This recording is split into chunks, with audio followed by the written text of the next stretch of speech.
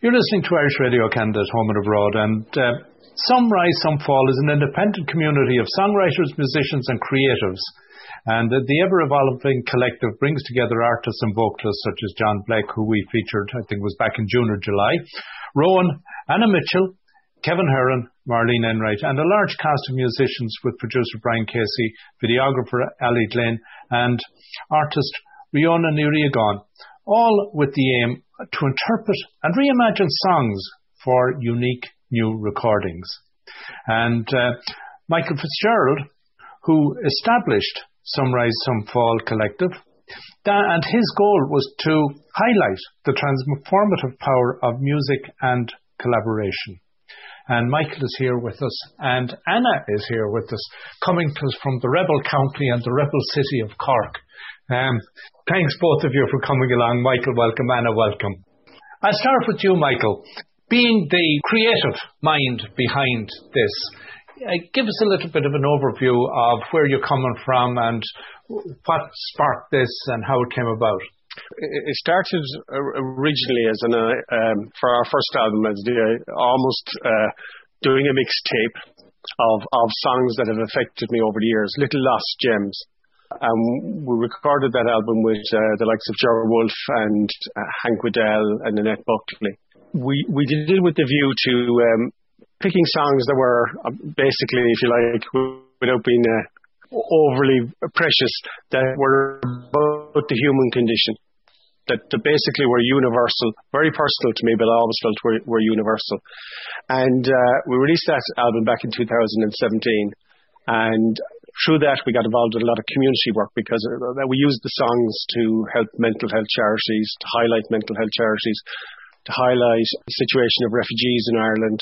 So all the proceeds went to the causes, but it's not a charity album. It's a music album, which is then used to channel some fundamental universal feeling and capture that. The current album, No Simple Highway, is a much more ambitious project, and in that, we approached a lot of younger songwriters and presented them with songs that most of them were very unfamiliar with, and all around the theme of love, loss, and grief.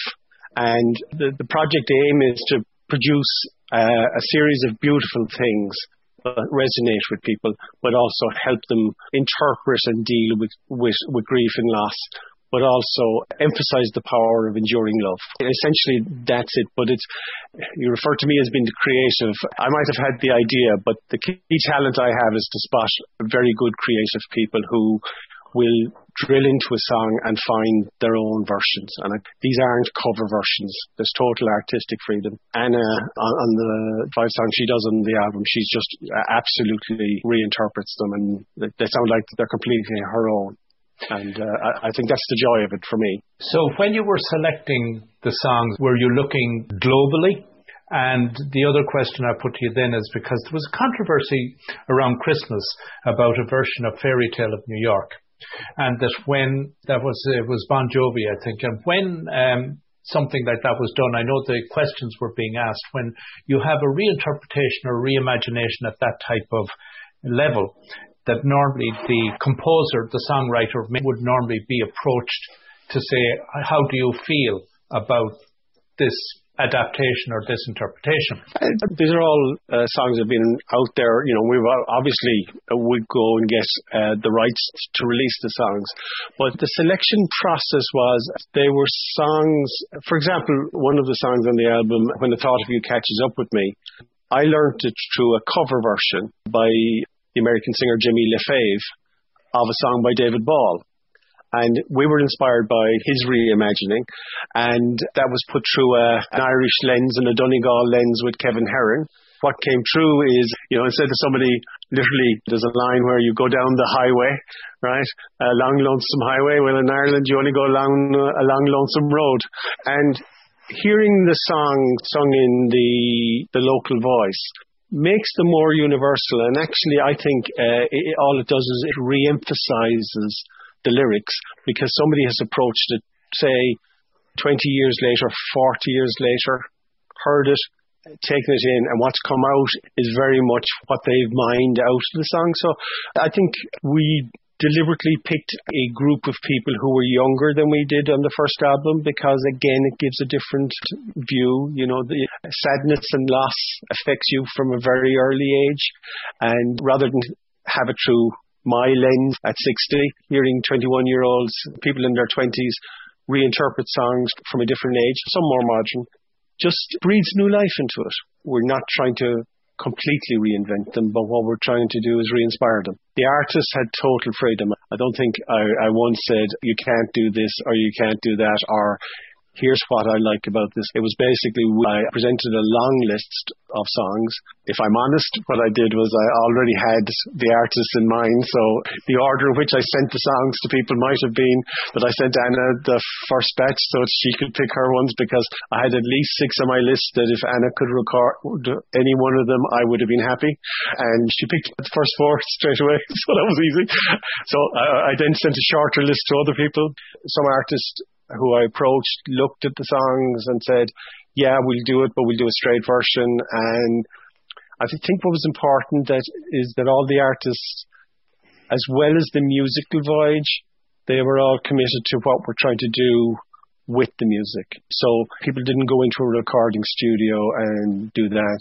When we've been looking at the charities to support, people have prodded us in certain directions, and the artists have been very generous with their time, but also very generous with their talent, I would say. And you heard Michael there, and he says he sent you the list of 6. A little bit about yourself, first of all, and a little bit about your musical background. Yes, absolutely. I've been playing music for over 15 years, I suppose, but I really got into my own music about 10 years ago, and I have 2 albums. My most recent was released in 2018, and I kind of, after releasing that album, I didn't really know what to do myself with my own music, and I kind of felt I needed a bit of a break. I've played with lots of bands and artists over the years and guests in people's bands as a vocalist or a piano player or whatnot. So I was touring, luckily to be touring, and loved it for a good few years, all over Europe, and I had a few stints in the States as well. And it was fantastic, but it came to a point where I said I kind of need to grow up or get very successful. one of those things has to happen soon, otherwise I'm not going to have a life or be able to rely on myself, I suppose. So it was probably easier to grow up than to. So I took a little bit of a break and kind of just set up my own business, and I was really longing to be creative again and do some more music, but I didn't know what I was doing. And I got a message from Michael asking me would I take part in this project, and he wasn't even sure if it was going to go ahead. He was kind of just putting the feelers out really at that stage, and the timing was so perfect for me. I was like, this is something that it's nice, it's creative, it's with other people, and I don't feel like all the responsibility is on my shoulders, and I don't have to keep pushing my own name. I think I love making music, and I love recording, I love writing and touring, but I hate promoting myself constantly, which is, you have to do, you just have to do these days. Have that, to be a part of something is so much nicer than to have full responsibility on your shoulders, especially even in my experience of, taking a band on tour. There's so much just pressure to make it work for everybody. Whereas now the pressure's on Michael, so it's fine. So I can just be a part of it and enjoy it and be involved. And it's a nice idea. And like he said he sent me this long list of songs, and I had only sent me about 18 songs to pick, maybe 4 or 5. I think it was at the start, maybe 6, Michael, I don't know. And I had only ever heard one of the songs from the list, which I thought that I knew everything. So I was like, wow, this is all new music to me. This is amazing. So I got a whole new discovery of new music and new artists. I was, meeting new people. I got to know Michael really well, and we just kind of really got on well as friends, and I felt like we were in it together. And to do something creative for the sake of being creative is much nicer, for me anyway, than to try and record an album for some sort of success or gain in the back of your mind, which is always going to be in the back of your mind when you put that much work and effort into something. You kind of feel like, God, I hope this is successful. I hope this project's successful too, Michael, by the way. But it's from the offset, it was, your heart was in the right place and everyone was in it for the right reasons.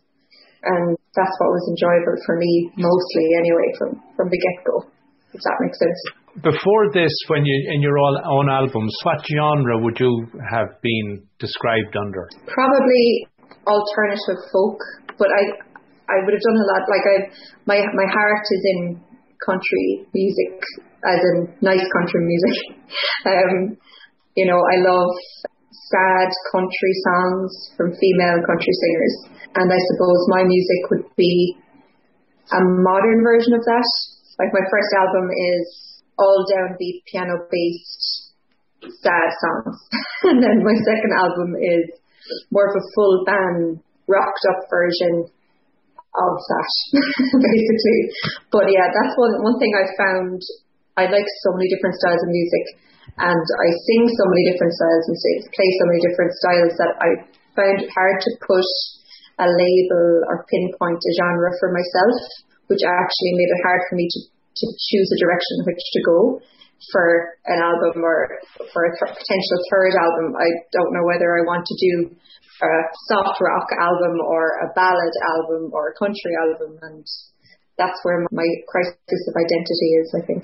So Michael, when it comes then to putting a various artists' album out there, the challenge of getting that defined, because within the business of music, unfortunately or fortunately, you have to have yourself pigeonholed.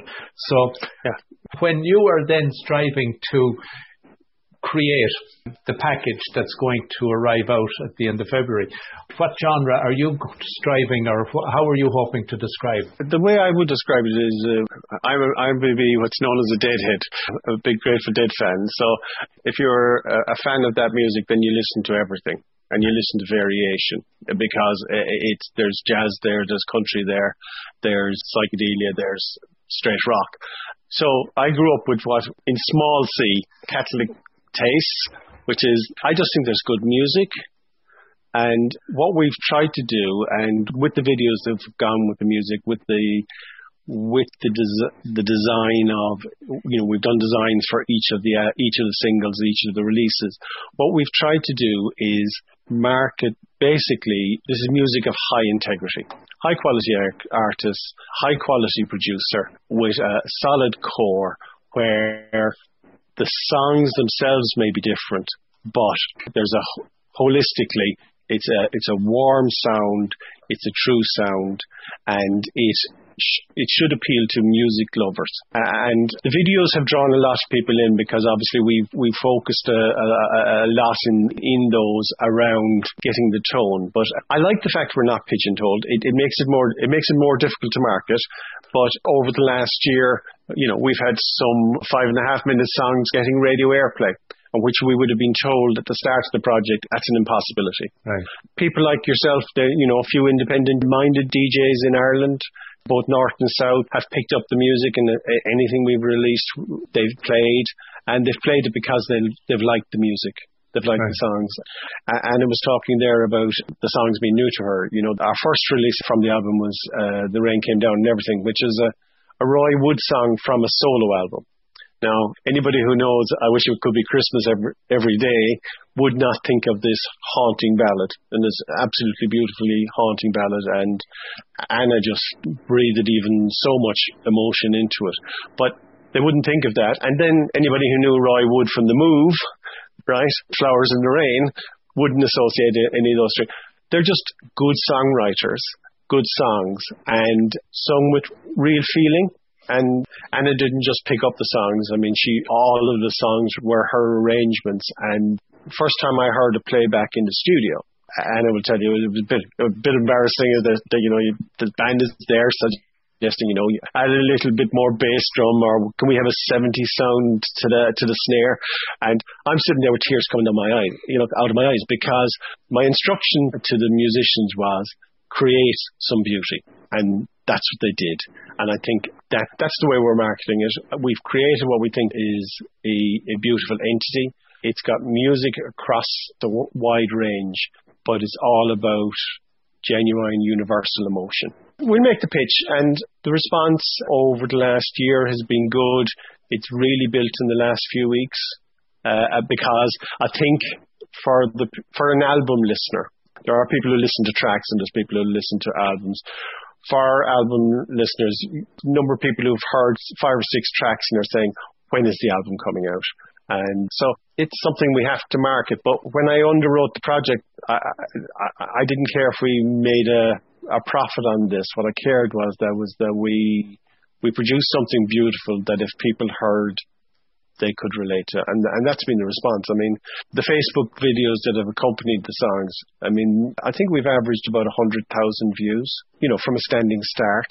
Mm-hmm. And we've got people coming back to us saying, I listen to this song and I watch this video every day because it helps me. That's a win for us. So, Michael, when you sent the list to Anna and then you sent it to the others, had you in your head, in some way, you obviously had, I would say, imagined that the selection you were sending her, because of your knowledge of or awareness of her music, felt that these would be interesting for her. And I'm putting this then for the same for John Black, for Rowan, for Kevin Hearn or Marlene Enright. Had you kind of taken a bundle of songs and said, well, these are Anna's and these are John's and these would be that, and I'll send these ones to them and let's see what they pick from those, because you felt that maybe their interpretation might work or whatever, that it fitted their personality. And I was talking there about a crisis of identity. Anna's first 2 albums are beautiful. The idea for who I was going to have on the album is, I went down to see a few gigs in Kilkee and various people were singing. To get myself concert ready, I listened to the albums going down in the car on the few hours there. And Anna's singing sparked off memories of songs for me. So in that case, I was suddenly saying, okay, I've always had this song. I never thought somebody could really, there were others on the list that I didn't think would necessarily resonate. Funny Time of Year, the new single, I actually didn't think I would find anybody who wanted it. It was on my list, had been on my list for a while. There was a song by Country Joe McDonald, it was Country Joe and the Fish, Thought Dream, that I didn't think there was a hope of, because the only recording I had was from the original 1967 album, which has a joke at the start and a joke at the end, and there's this potential of a lovely song in the middle. And I was saying, I have to send it out as it is, but no one's going to respond. But then there were songs that I thought, there were songs I could hear, Blues Run the Game, I could hear John Black's voice on that straight away. But on the opposite side, I would have sent out, in the longer list, or later on, I would have sent out an Island Jewel song called I Remember You. John had never heard it. I didn't think it was he would pick up on it. And John came back and said, when can I record this song? So it was very much, I thought some songs would naturally fit with people. I was right in some cases in the choices. No, I think there was only one song on the album where I said to one person, I absolutely want you to record this. I did give Anna first choice because if you've got as haunting a voice as Anna, you're doing an album about love and loss and grief, then some of those songs are such a natural fit. But a lot of it was that I was giving them not to just singers but songwriters. So I knew that what I sent out wasn't going to be what came back, which was important. I think if you give, there's some people who are fine cover artists, but that's what they are. Giving a song to a songwriter, they'll always add themselves to it, which is thrilling, because, like as I said, the very first track on the album, which is Thought Dream, which Anna sings, it just put absolute chills to me hearing it. And for me, all the backing invested in the project and the recording and everything was paid in that moment. I was already ahead, and that's what music does to people. Mm-hmm. And that's why music can touch people, can transform people in ways that nothing else can. And I think I'm a great believer in that. The release is on Friday of the single, and that is Funny Time of Year. And Anna, you perform on this. Do you want to tell us a little about it and introduce it? And we'll wrap up with sharing it with the listeners. If we go straight into it, I'd say at this stage, Michael, thanks for coming on. It's been brilliant. Anna, tell us about the song. And if I don't get to thank you as the music goes in, thank you also for coming along. So talk me through this one and then we'll go straight into it. Yes, Funny Time of Year is a song by Portishead, sung by the fantastic Beth Gibbons, who herself is such a different singer-performer to me. So when I got the song, I knew that I would be able to put my own stamp on it straight away. And it's a song that just, like, when I hear a song like that, I listen to it probably 10 times a day until it just gets completely stuck into my soul. And then I started messing with it, I suppose, after that. So this song is an amazing band input. I have to mention, Davy Ryan on drums, Hugh Dillon on guitar, and Hassie Brown on bass. They've all added so much to the song that it was so subtle and so tasty, which allowed us to be quite inventive, I think, at times. And Brian Casey, who produced it, added some beautiful touches and some amazing effects to the vocals at times and to the other instruments as well. So I'm very proud of it, and I think it deals with the theme of love and loss and grief very well. It can be interpreted in so many different ways, especially during this time, with the accompanying video that's coming. You'll see, I suppose, what I mean by that. But Funny Time of Year can be obviously a different time year for everyone.